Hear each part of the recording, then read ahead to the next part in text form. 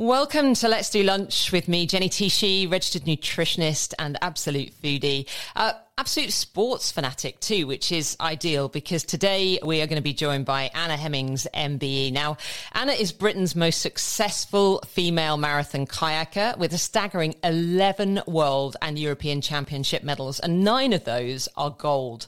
She's now a leading inspirational speaker on resilience and high performance. But by the age of 24, Anna had been world champion 3 times and competed at the Olympic Games.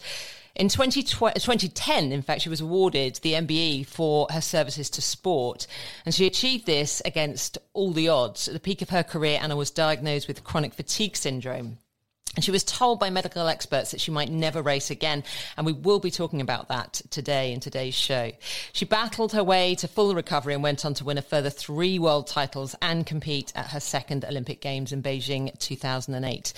And since retiring from sport, Anna has become recognised as a specialist in the field of resilience and the psychology of high performance. She's an accredited performance coach and founded Beyond the Barriers high performance training consultancy. Anna works with CEOs and senior leaders through to middle management, designing and delivering resilience, leadership and high-performing teams programs. She works globally with leaders and teams, helping them to develop the skills, attitudes and behaviours to deliver exceptional performance. Anna's unique combination of experience in elite sport, combined with 12 years leading a successful business and working alongside senior leaders, gives her a broad understanding of the challenges that leaders and teams face and how to overcome them to deliver outstanding results. Well, welcome, Anna. That's an introduction. Can you hear me, Anna? Can, yes. Lovely to Wonderful. be here. Thanks, Jenny. Brilliant. Right, let me just get some headphones on so I can hear you better. I think this is the right one to do. So, Anna, this is, a new experience for us. You and I have worked together before. Let me just see. Yes, I can hear that better now. We've worked together before, but we haven't actually had the opportunity to sit down and have a chat about what it is you do, a little bit about your food journey, and also actually about your chronic fatigue syndrome, which I think is absolutely fascinating. And I think so many people assume that high performance is all about up, up, up, up. They don't think about any potential roller coaster or plateauing or anything that may get in the way of high performance. And I think that's going to be really interesting to discuss. But Anna, can I just get a little bit of background, food background from you in terms of your sort of food backstory? Anything that was pertinent to you from a food perspective as a child? Any childhood memories that you have about flavours, textures, tastes, etc.? Digging deep into the memory now, back to my childhood. What I do remember is being put off a lot of food at primary school. Oh, wow. Okay, it's a good start. Yeah, but mainly puddings. Custard. I didn't eat custard till I was well into my adulthood because it was just lumpy and disgusting. Semolina, rice pudding, any of those sort of, jam, roly-poly, sticky toffee, but anything like that, I just never, ever ate for many, many years, and probably quite recently even. That's an early childhood memory. I wasn't a fussy kid, though. I loved lots of different foods. I don't remember being a fussy child. I don't remember Mum telling me that I was. My mum was pretty healthy. What I do remember from, we had breakfast at our house was porridge, ideally, in my mum's eyes, Weetabix or Shreddies. And we never, ever had, Frosties, cornflakes, Rice Krispies, anything exciting that kids like that. Sugar-coated, chocolate-coated, none of those. Yeah, all of that stuff, Cocoa Pops, none of that. We'd never get any of that. And when I went to a sleepover at a friend's house for the first time, I was like, oh my God, there's a whole new world of cereals out there that my mum had never introduced us to. Even toasted white bread with butter was Brilliant. A novelty.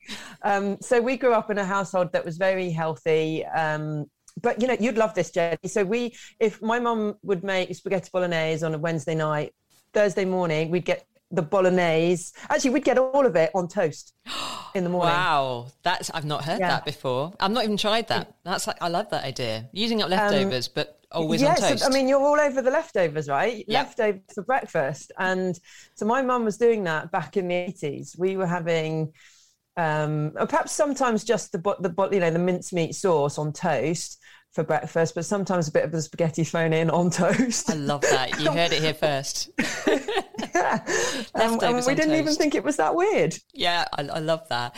So then when you started getting into sport, I mean, what age were you when you started getting into kayaking? It wasn't actually sort of like really, really young like we assume these days, was it?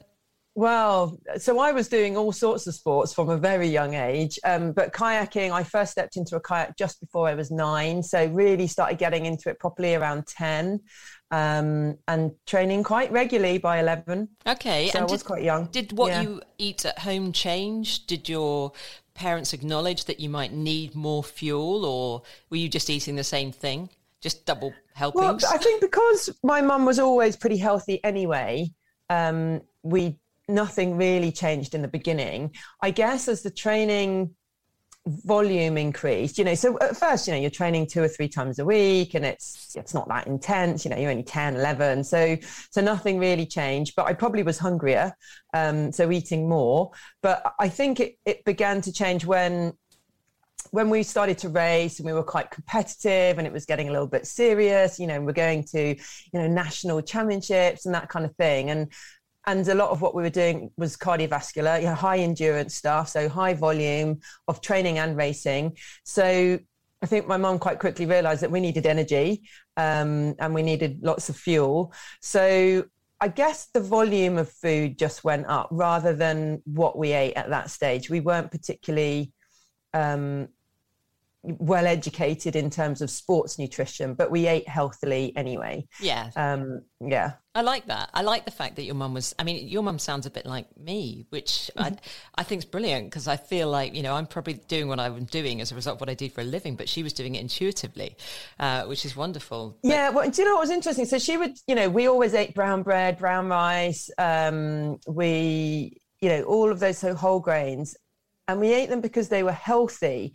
But it wasn't until later on that I realised actually it was useful to eat this because it would give me more energy, more sustained energy. Yeah. And so eventually for me, everything was about performance and fueling for performance, fueling for energy rather than necessarily for health. Yeah. That wasn't, obviously I needed to be healthy, but my priority was to fuel my body with food that was going to give me energy and be able to sustain a training session and then refuel after the training session. So actually, whilst my mum brought us up on, the whole grain and the brown bread and all of that, it was from a health perspective, but eventually it became for me the energy perspective. I think that's really interesting as well as a parent, and we'll come on to this a bit later, but that if that is the way that you are brought up, it's interesting to see how it then manifests in your children. But also the fact is that you had an objective that you wanted to achieve performance, and therefore you had an incentive to want to eat well as well. So it wasn't like your mum was saying one thing, but you wanted to do an entirely different thing because you were rebellious. It was like, well, actually, this is working for me and this is fueling my performance, so this is a really good thing. And I think as a parent you kind of think, well, you do want your children to have objectives if they're not sporty. Just it is about being healthy. It's not about necessarily the way we look or our body shape or anything like that, eating well. It should be about finding your own objective, shouldn't it? Yeah, definitely. And so I think, maybe when we were, I don't remember, but, like 6 and 7 and 8 and, everyone else was eating Rice Krispies or something, that was annoying. But when I was older, around that 11, 12 years old, it was like, okay, it doesn't, maybe it doesn't taste as nice, maybe, but it was just what we were used to. So we didn't really know any different. Yeah. And then it became that objective I was so focused on what I was doing that, I'll just eat what I've got to eat to make me better, to make me go faster, to make me train harder. And it was as simple as that for me. I mean, I do love food. I enjoy eating nice foods. But for a long time, it was about what's going to help me perform. That's a mindset it's as thing. Simple as that. Yeah, that's brilliant. So then fast forward a little bit to when you became more serious in your sport. What sort of nutrition advice did you receive? I mean, I know we're talking about a slightly, without giving away your age too much, but we're talking about a slightly different time here. And I know from my own hockey career that nutrition advice changed quite a lot. So what sort of advice were you receiving back then? Yeah, so I'll give it away. We're talking early 90s when I was getting quite serious. I'm in my, teenage years, and I yeah, so in those days, so it wasn't, I was doing an endurance sport and it was all about the carbs. Yeah. It was just like carbs, carbs, carbs. We've got to fuel. We've got to, you've got to eat lots of carbohydrates to get you through the session. That was the main advice. And one thing that I do remember, and I stuck with throughout my whole career, was 30-minute window post-training. You've got to fuel. You've got to get that. That changed to more protein-based, particularly after the weight training, things like that. But in the beginning, it was just, you've got a 30-minute window. Your energy levels need, your stores need replenishing, and the quicker you can do it, the better. And so we were on a mission every time. It was like everyone was there in the changing room, got to eat within 30 minutes of coming off the water. You've got a certain amount, and then you would have your proper meal when you got home. But yeah, so that was it. And then I guess, and we didn't have loads of nutritional advice at that stage, but it came over the years, and I actually paid for a nutritionist at one point. Well, my mum probably did. And we learned about protein. So I eventually, that was probably, early 90s when we started to get a bit more clued up about protein and building muscle, because whilst it was an endurance sport, the Olympic discipline was actually more, well, there was more, it was sprint. So it was more speed. We needed to do a lot of weight training. I wasn't naturally super strong, so I needed to build muscle. I was always told I was too small and not big enough and strong enough. So I was on a mission to get stronger. So I was keen to hear about anything that could help me build muscle faster. So then protein became a big thing, and then not just refueling with carbs, but actually taking on the protein post weight training session, or post all the sessions actually. So that became big. And did you do that through food, or were you doing that through supplementation? Both. Okay. Yeah. So what sort of things were you eating? What was I eating specifically? What, in terms of protein? Yeah, the protein carbohydrate combination that we were using. Well, after. actually, so the protein was pretty much supplements. Yeah. So there was, the shakes, and there was a special. I worked with a nutritionist who worked with a lot of athletes. He worked with Paul Radcliffe and various other athletes, and he had this supplement that you had to add hot water to. It tasted like a little soup. It was really nice. So savoury, not sweet. It was savoury, yeah. And it was, you just added some hot water. So I would go around every training session. I'd have this little thermos flask, and my little, you take 2 scoops of this protein and you add it to hot water, and then you drink it. It was like a little soup. So I used to drink that. But so I didn't really have, it wasn't like I was eating a steak, You wish. 2 minutes after training or anything like that. But I would have chosen, a cereal bar that was high protein, for example, rather than a tin of tuna or something. It was more the carbs, I guess, that we were eating, a combination of food, your banana or the, the sports drinks. I can't even remember the brands that we used to drink, but we were definitely into, because the training was so high volume, we would have the carbohydrate drink on board whilst we were training, and then post-training, and the protein. It was, that makes sense. A lot of calories required. Yeah, and then so it sounds like to me you followed the advice that you were given whenever you were given it. You followed it religiously. You would lap it up. It was really important to you to try and make those tweaks and changes, because for you the ultimate objective was high performance. But then how did things change? I mean, or did they change at any stage that you were responsible for looking after yourself? I mean, it sounds like you're very motivated. You had a great background. Your mum created great food at home, really healthy. Excuse me. But when you started to do it for yourself, when you're responsible for your own nutrition, did that change anything at all? Or did you just stick with it even more religiously because now you had control? Yeah, I just carried on doing the same thing. I mean, I think my nutrition changed over the years, but based on the advice I was being given and the nutritionist that I worked with. But it wasn't a case of, I didn't leave home till I was about 27. So I was quite old by the time I was having to cook my own food. That said, I did go to uni, did cook my own food at uni, did do a lot of training camps abroad, having to cook food abroad and all of that. So I was regularly cooking my own food, but it didn't change just because I was cooking it. I got to choose what I cooked, but the food was healthy still. It was still the combinations of, making sure that I've got the protein, the carbs, the vegetables, it all was the same thing. And I did do it religiously. Whatever I was told, with anything in my career, if someone was giving me advice and I trusted their opinion and they said, you need to do this, I did it to a T. Like, so this new one nutritionist I work with, he was all about the alkaline foods and helping to create the pH balance, the right pH balance. I didn't properly understand it at the time, but he told me I needed to drink freshly squeezed lemon every morning before consuming anything at all. Yeah. So I would literally take lemon and a squeezer with me everywhere I went. And I would have my squeezed lemon juice, no water. I just net back squeezed lemon juice as soon as I woke up.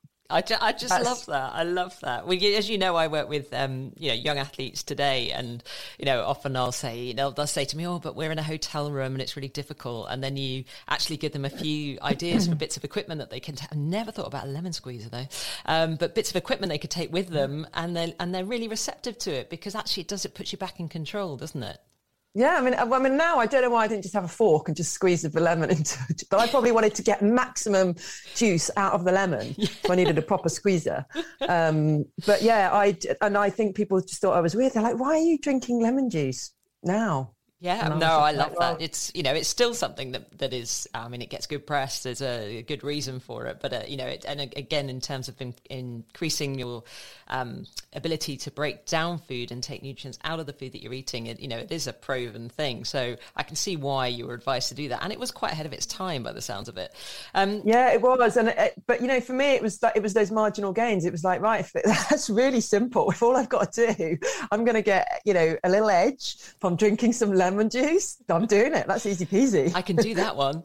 That's brilliant. And then, so I mean, as an athlete, you have to eat a huge amount of food, but you are trying. I mean, we're talking marathon kayaking. Actually, just give the listeners a view on what sort of distances we're talking about here, because that will give us an understanding of the amount of training you were required to do. Yeah, so a marathon race was, in the beginning, in my early career, was the same distance as a running race, 26 miles. They reduced the distance over time. And by the time at the end of my career, in 2007 was my last marathon race, it was down to about 22 miles. But so we're talking, in the 2 hours, 30-minute mark. So like the top elite runners running, and that's why they reduced it actually, so it'd be in line with that kind of time. But in the early days it was more like 3 hours. So long race, but the training to get to that point where you could perform at that highest level for that amount of time, we were training 4 to 5 hours a day, 6 days a week. So high volume of training on the water, in the gym, in the wintertime, running, swimming, so lots of cardiovascular training. We ate a lot.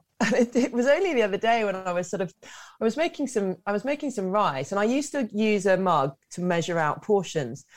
And if there was 2 of us, I would pour out a whole mug for 2 people. Right. Now a whole mug probably feeds 4 of us. Different needs. The volume of food that I eat now is just like a fraction of what I used to eat. At the time I was like, that's what you needed. That's what I needed. Yeah. We did eat a lot.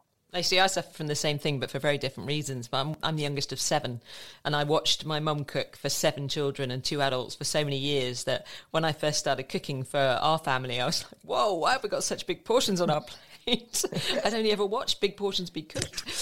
So given that volume of food and given the little amount of time you had, did you develop any hacks that would be maybe useful for listeners when it comes to eating volume, quality, but quickly? I didn't really. I guess we would do the usual thing, like batch cooking a little bit, if there was any kind of leftovers that we weren't going to use, that was going in the freezer. I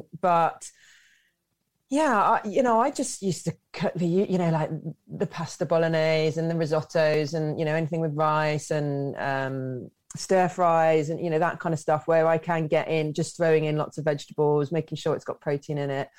But I didn't spend out, whilst I did absolutely cook everything from scratch. I hardly ever ate a ready meal. I was kind of against my religion. I wasn't getting takeaways or anything like that, and I didn't have a slow cooker or anything like that. So but those kind of meals I could cook in half an hour, and And we'd come home from training and I had nothing else to do other than cook my dinner. But that was a high priority. It wasn't like I was getting, I needed to go out or I was having to do, at that stage I wasn't doing uni work or school work or anything. So my priority was to come home and cook and eat. And then, so it didn't matter if it took me half an hour to cook a meal. And knowing what you know now about, some of the ways in which you cook now, is there any advice that you give to young athletes that may find themselves in a similar position to you, training long hours, out in the water, in the gym, et cetera, that you could, using today's knowledge, advise them that would be quick and easy ways to prepare good quality food in volume? Yeah, so now I have a slow cooker. Obviously of your recommendation, I would definitely be more into putting something in in a slow cooker, so that when I came home from training, it was done, it was there, it was ready. That would be amazing. So I would have done that, because we were off early in the mornings, but I would have come back from my morning session. Definitely the idea of putting, got a bit of time between the next session, go and put something in the slow cooker, leave it for 6 hours, come home from training at, at 6:30, 7 o'clock, dinner's ready. Yeah. Amazing. Because when you're tired and, it is kind of the last thing you want to do, but I never skipped it because you have to do it. But yeah, the idea of having the food there ready, it's done, that would have been amazing. You just took it as part of your job, right? Okay, well, look, let's take a brief pause here. And then when we come back, we're going to be talking about your chronic fatigue syndrome diagnosis, which must have come as quite a surprise. So, one moment. The voice of the Thames Valley. River Radio. I think I like it. You give one quick twitch and the thing is done. Okay, so welcome back. I'm Jenny Tichy. This is Let's Do Lunch, and this is a show all about, as the name suggests, food, but also nutrition.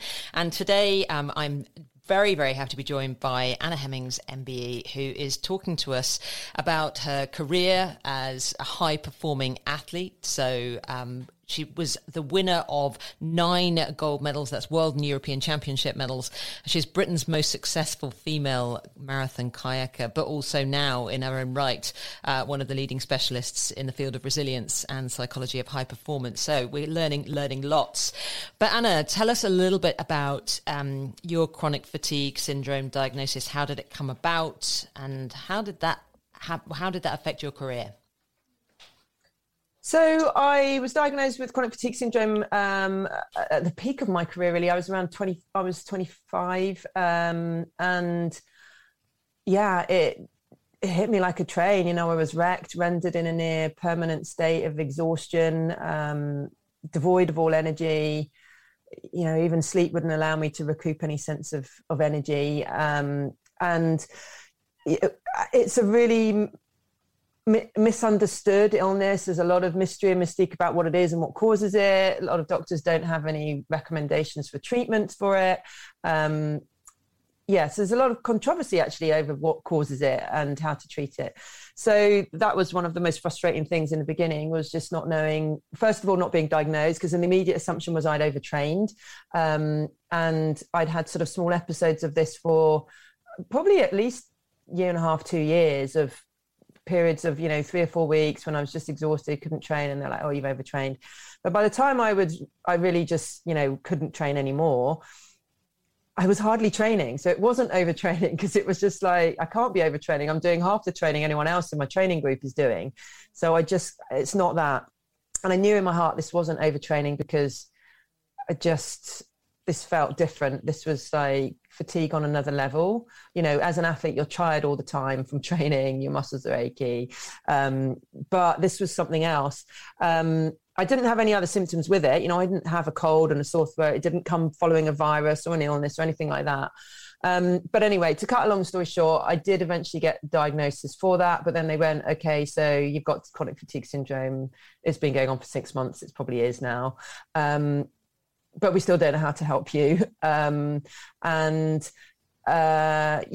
I was working with a team GB doctors, and they were just like trying to get me integrated, a return to exercise, slowly building up, using a heart rate monitor to monitor the volume or the intensity of the training. So it was really, really light, low level, almost like going for a walk type pace. I did that for months. It didn't work. So I tried lots of different treatments. But all the meanwhile, this is 2003. So I had the World Championships that year that I couldn't partake in. I was training, hopefully, for the Athens 2004 Olympics. That passed me by. So all of the time, it's like the clock's ticking in my mind going, all these events that are my ambitions and, dreams that are just, I can't train for and can't participate in. How did that make you feel mentally? I mean, part of your identity is attached to your sport, it's a huge part of your identity when you're at the level that you were at that stage. So how did that affect you mentally? Yeah, it was really tough, as you can imagine. Frustrating. People don't understand it as well, so they don't know why you're not training, and they don't really get it. And looks like there's nothing wrong with you. What are you just? You're going to retire? Have you had enough? Are you scared? Whatever. I don't know, all these things. And then just, not being able to do what I dedicate my life to doing, watching other people do it, not being able to do it, not knowing why I can't do it, not knowing not being in control of how to get back to doing this again. Devastating. And so that was really hard. And it's like, well, who am I and what am I doing? What do I do with my life? And during that, I can't do what? Yeah, I was going to say, during that period, I mean, what happened to you health-wise? I mean, clearly, your body isn't functioning as it should be. Clearly, you're feeling absolutely exhausted. You said you weren't bedridden with it. So what were you able to carry on doing? So I wasn't bedridden. The main thing was I couldn't train. I didn't have the energy to go and do more than 10 or 15 minutes in my kayak without my muscles aching, without feeling absolutely shattered. So I could go, you would see me, I could walk down to the shops, I could do stuff, but I would just be wiped out afterwards. Yeah. So that was it more, because I guess I had I was never going to let myself I just couldn't. I had to get out and I had to do things, but it would take its toll. And I would just be like, I remember I actually went on holiday with my sister at one summer in that period. And I remember we were walking somewhere and I was like, oh my God, I just need to sit on that bench. And we weren't even walking far or intensely. I was just like, I just need to sit down. Just that kind of fatigue, which was just so, I was doing marathon races at a really high level for 3 hours. And then I have to stop and pause and sit on the park bench, and this muscle ache to the point where it was painful. My muscles, just holding my hands up in the shower to wash my hair, for more than 10 or 15 seconds, my muscles ached. Trying to dry my hair. I've got long hair like you. Drying your hair with a hairdryer and your arms raised. I couldn't hold the hairdryer up that long because my arm was just achy. Wow. So it was that kind of thing, as opposed to I feel really unwell. I'm in bed and I'm, got a sore throat and a flu and I've got a temperature. It wasn't that kind of illness where you're just like, I have to be in bed because I can't do anything. It was. Yeah, but it's still where it's taking away, you from you. It's taking, the biggest part of you really at that point in time. And did you find that the way you ate, and the food that you ate during that period of time changed?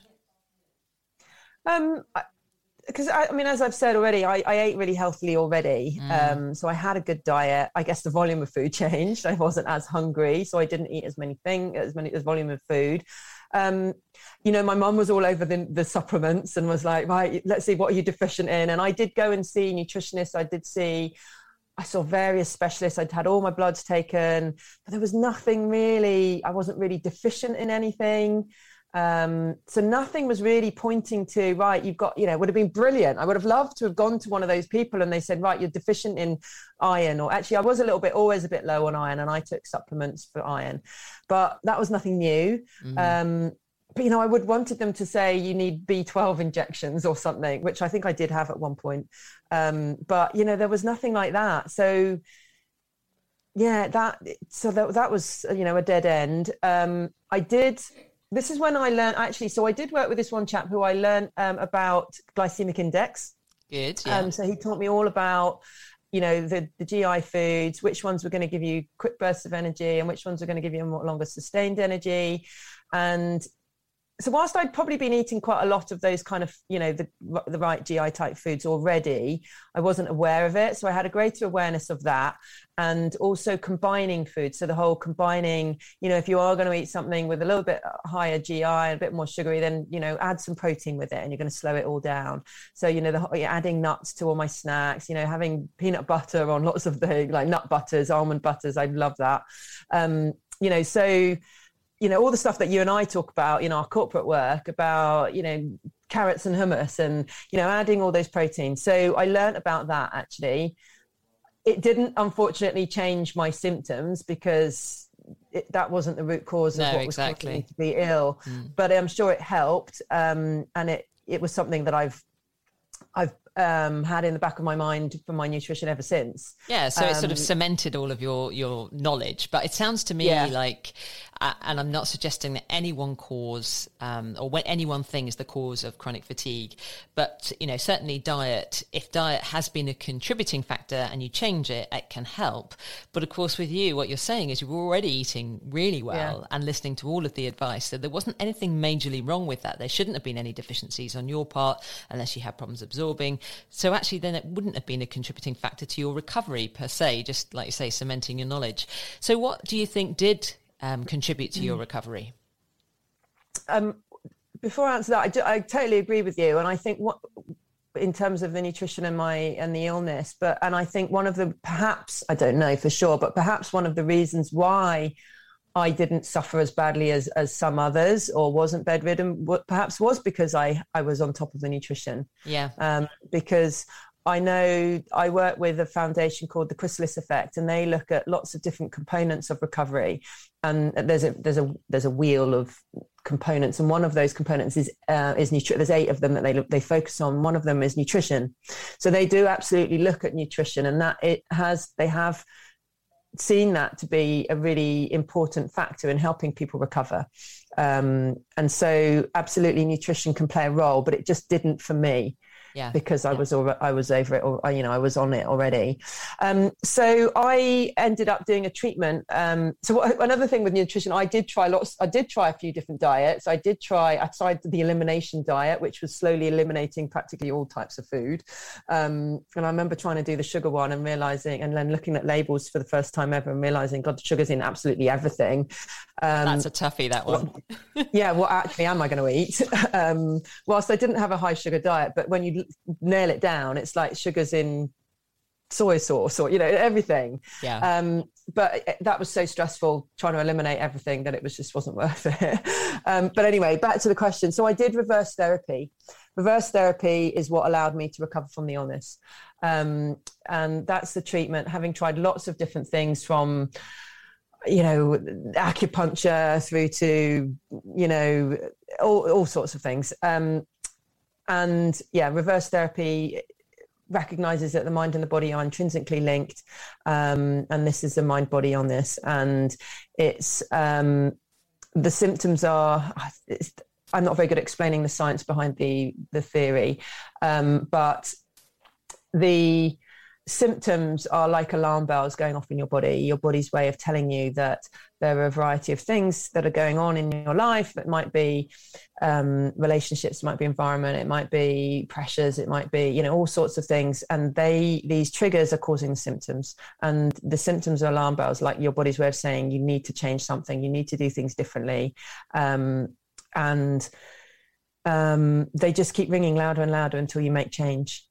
And so it was a reverse therapy that allowed me to recover. And is that still something, is it the Chrysalis Foundation that they still recommend? No, so the Chrysalis Foundation wasn't around when I experienced chronic fatigue syndrome. So I've only worked with them in the last 7 or 8 years. So reverse therapy was founded in like 2004. So I was quite an early patient, and I recommend both. So there are correlations with reverse therapy. They're 2 different things, but there are similarities in the way that Chrysalis Effect works and reverse therapy. And I absolutely recommend both of them. My experiences with reverse therapy, because that's what I did. However, I have a lot of understanding of the way Chrysalis Effect works, and I recommend that as well. Okay. And so I highly recommend both of those. And I absolutely believe from the bottom of my heart that people can recover. I know there are people who have suffered for 10 years, for 20 years, and I know that they have recovered through both of those treatments, or one or the other of those treatments.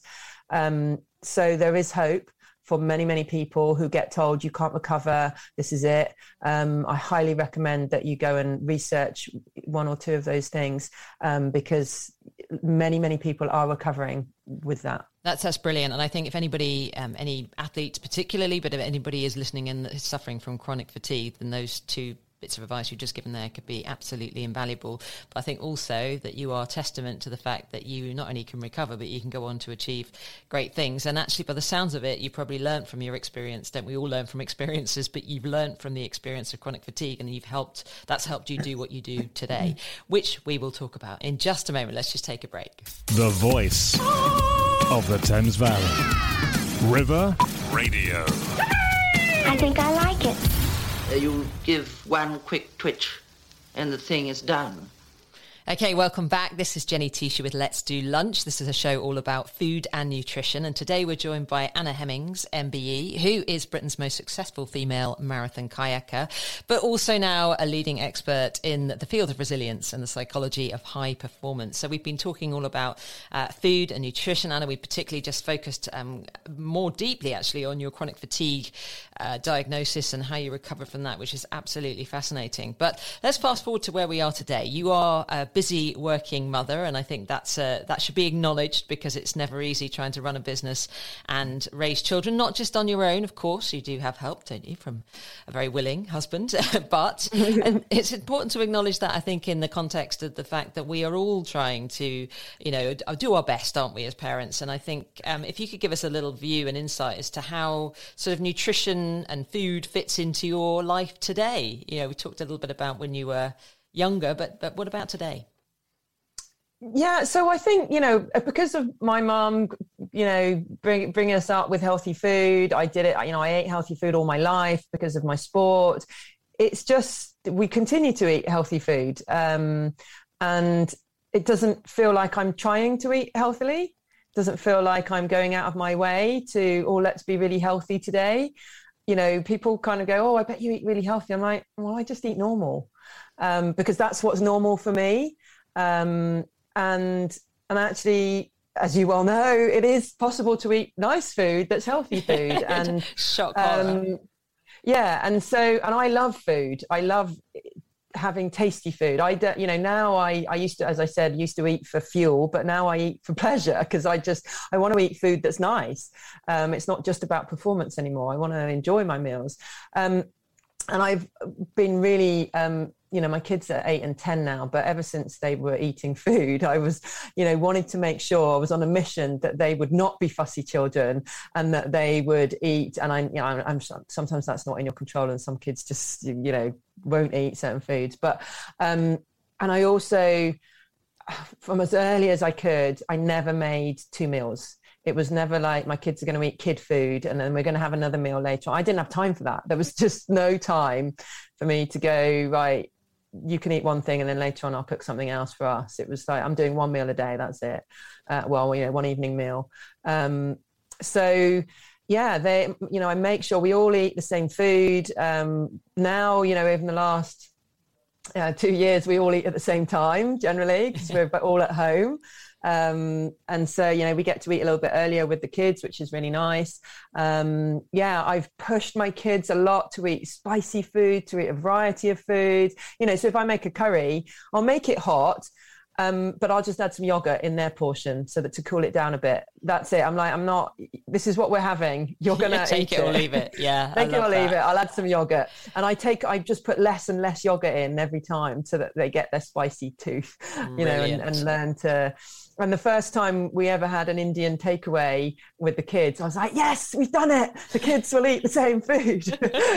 We've arrived. And we can eat a Thai takeaway, a Chinese, anything, not that we eat loads of takeaways at all, but, go out for dinner. I'm like, they're going to go to the places we want. We're not going to end up in pizza every time, because I don't want to eat that. I don't really like pizza that much. So I was like, I want to make sure that they are exposed to a whole variety of foods regularly. And they do complain sometimes about what I put in front of them, but I just keep doing it. And I'm like, well, if you don't like that, but take it out. Take out the mushrooms or take out those cannelloni beans or whatever. Or I'm not changing it. You're going to learn. And you're always going to have to do that. I mean, wherever they are in the world, they're always going to have to, you know, whatever they're served, to take out what they don't. If they don't like the mushrooms, take them out, you know, just. Yeah. But I'm like, I don't want to avoid going on holiday. I don't want to have to go on holiday and not go to the restaurants we want to go to because of the kids. Yeah. Totally you're coming and you're going to eat. And they get really annoyed with the kids' menu. Yeah. So like, Mum, it's the same thing. It's like, it's fish and chips, it's burgers, it's like fish fingers, it's pizza, it's pasta with tomato sauce. Like, I don't want to eat that. They don't even want that anymore. Yeah. And they're 8 and 10 and they're like, I'm bored of that. I want to eat off the adult menu. I'm like, oh, yeah, well, it's a bit expensive on the adult menu. Yeah, you can have a half portion. So from children to boardrooms, the work that you do now, obviously you are, working, you said middle management, but senior management. To what extent does food and nutrition come into the work that you do with them? And I know you're talking about leadership and performance and resilience, but do you find that, you know, sport, nutrition come into the work that you do there? Yeah, definitely. So, as you know, the work that we do is really important in terms of everything. Whilst there, you know, people bring us in on a context of corporate well-being and, you know, helping to educate their staff in terms of nutrition and health. A big part of it for me is around performance again. You know, it's around, you know, as you know, we do a lot around energy, and so in the workplace, that's so important. Like, because everyone just comes home exhausted at the end of the day, and like, you know, my husband was and isn't so much guilty of this anymore. Now I've tried to educate him, but you know, would come home and just dive in through the door straight to the fridge, you know, because he's starving, because he hasn't eaten since midday, and it has probably eaten not much at all, or skipped lunch altogether and eaten at 4, or, you know, and so starving. And then half the time I'm so hungry, you know, can't be bothered to cook. And then it's a vicious cycle. So trying to educate people about how they can sustain energy better throughout the day if they eat right.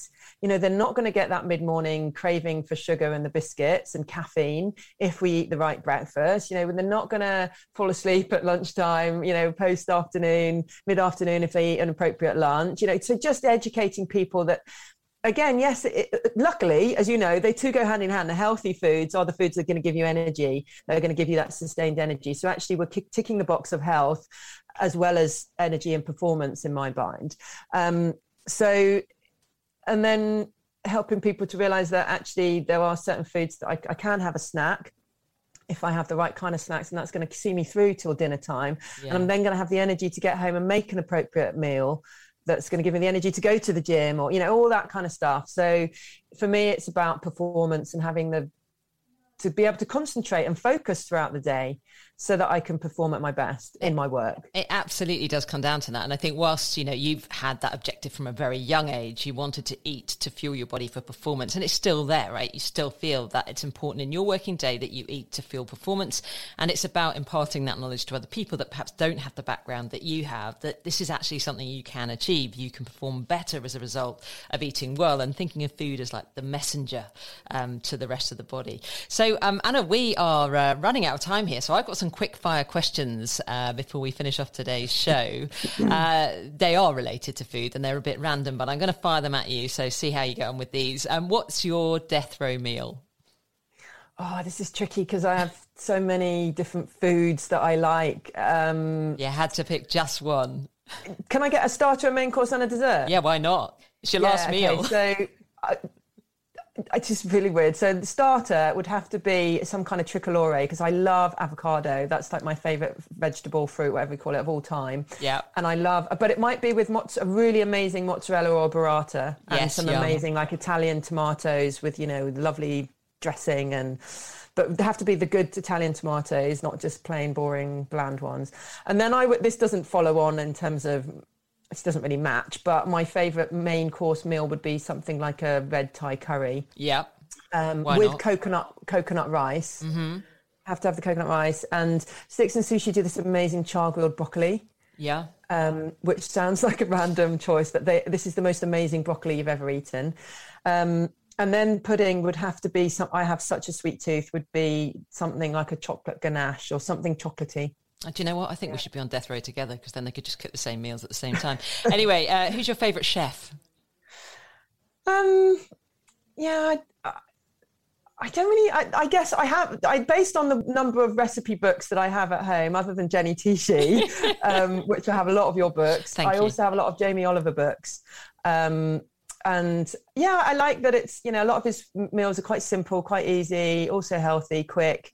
And he's fun, isn't he? He is fun, accessible. He's quite fun and lighthearted, and yeah, he's for the people. And who is your biggest inspiration in what you do or otherwise? It's tricky. So when I was growing up, all my inspiration came from athletes, and I was in the early in the 80s. It was all about the middle distance runners, the Sebkos and the Steve Crams, and those guys on the track. I used to love watching athletics. So it was big inspiration.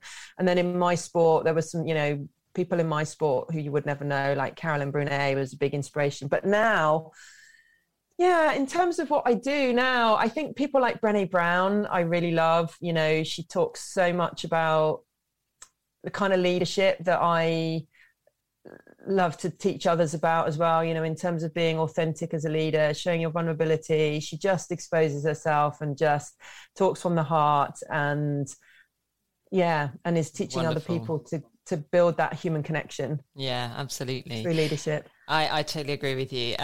Where would you like to eat that you've not eaten yet? Oh, there's so many restaurants in London. I'm lucky to be on the doorstep of the city, and have eaten at some lovely restaurants. But I haven't eaten at Sexy Fish. Okay. And lots of people tell me that that's really cool. And it's that Japanese, sushi, Japanese food. I love that Japanese style cuisine. So that sounds like that's on my list. Just written that one down. There's tons though. And who would be at your fantasy dinner party and why? Oh, goodness. Tricky. So I'd have to have a comedian in there, like Michael McIntyre, just to keep us entertained.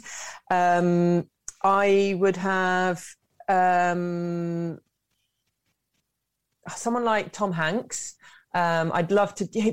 Just imagine he'd had so many stories to regale us with, and all the tales that he could tell, and would be an amazing raconteur, wouldn't he? So, and he just seems like a really down to earth Hollywood star, film star. And then perhaps Michelle and Barack Obama. Great choices. Yeah, really inspiring. And again, just wisdom. And then finally, I'd have a couple of athletes in there.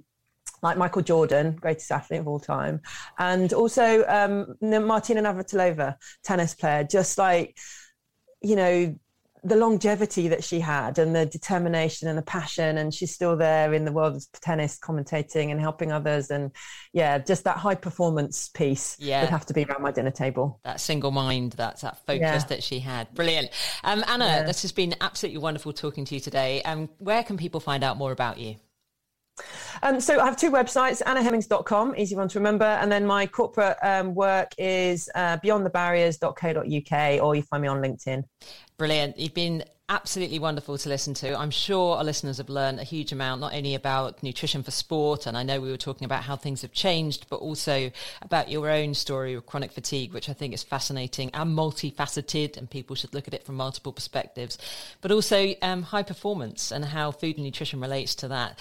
Wonderful talking to you today. Thank you very much for your time. And I will say goodbye. But if anybody would like to download this podcast to listen to it, listen to any previous versions of this, then just go to River Radio Let's Do Lunch on anywhere that you normally download your podcast, so Spotify, Apple, wherever you normally go. You can listen, of course, to this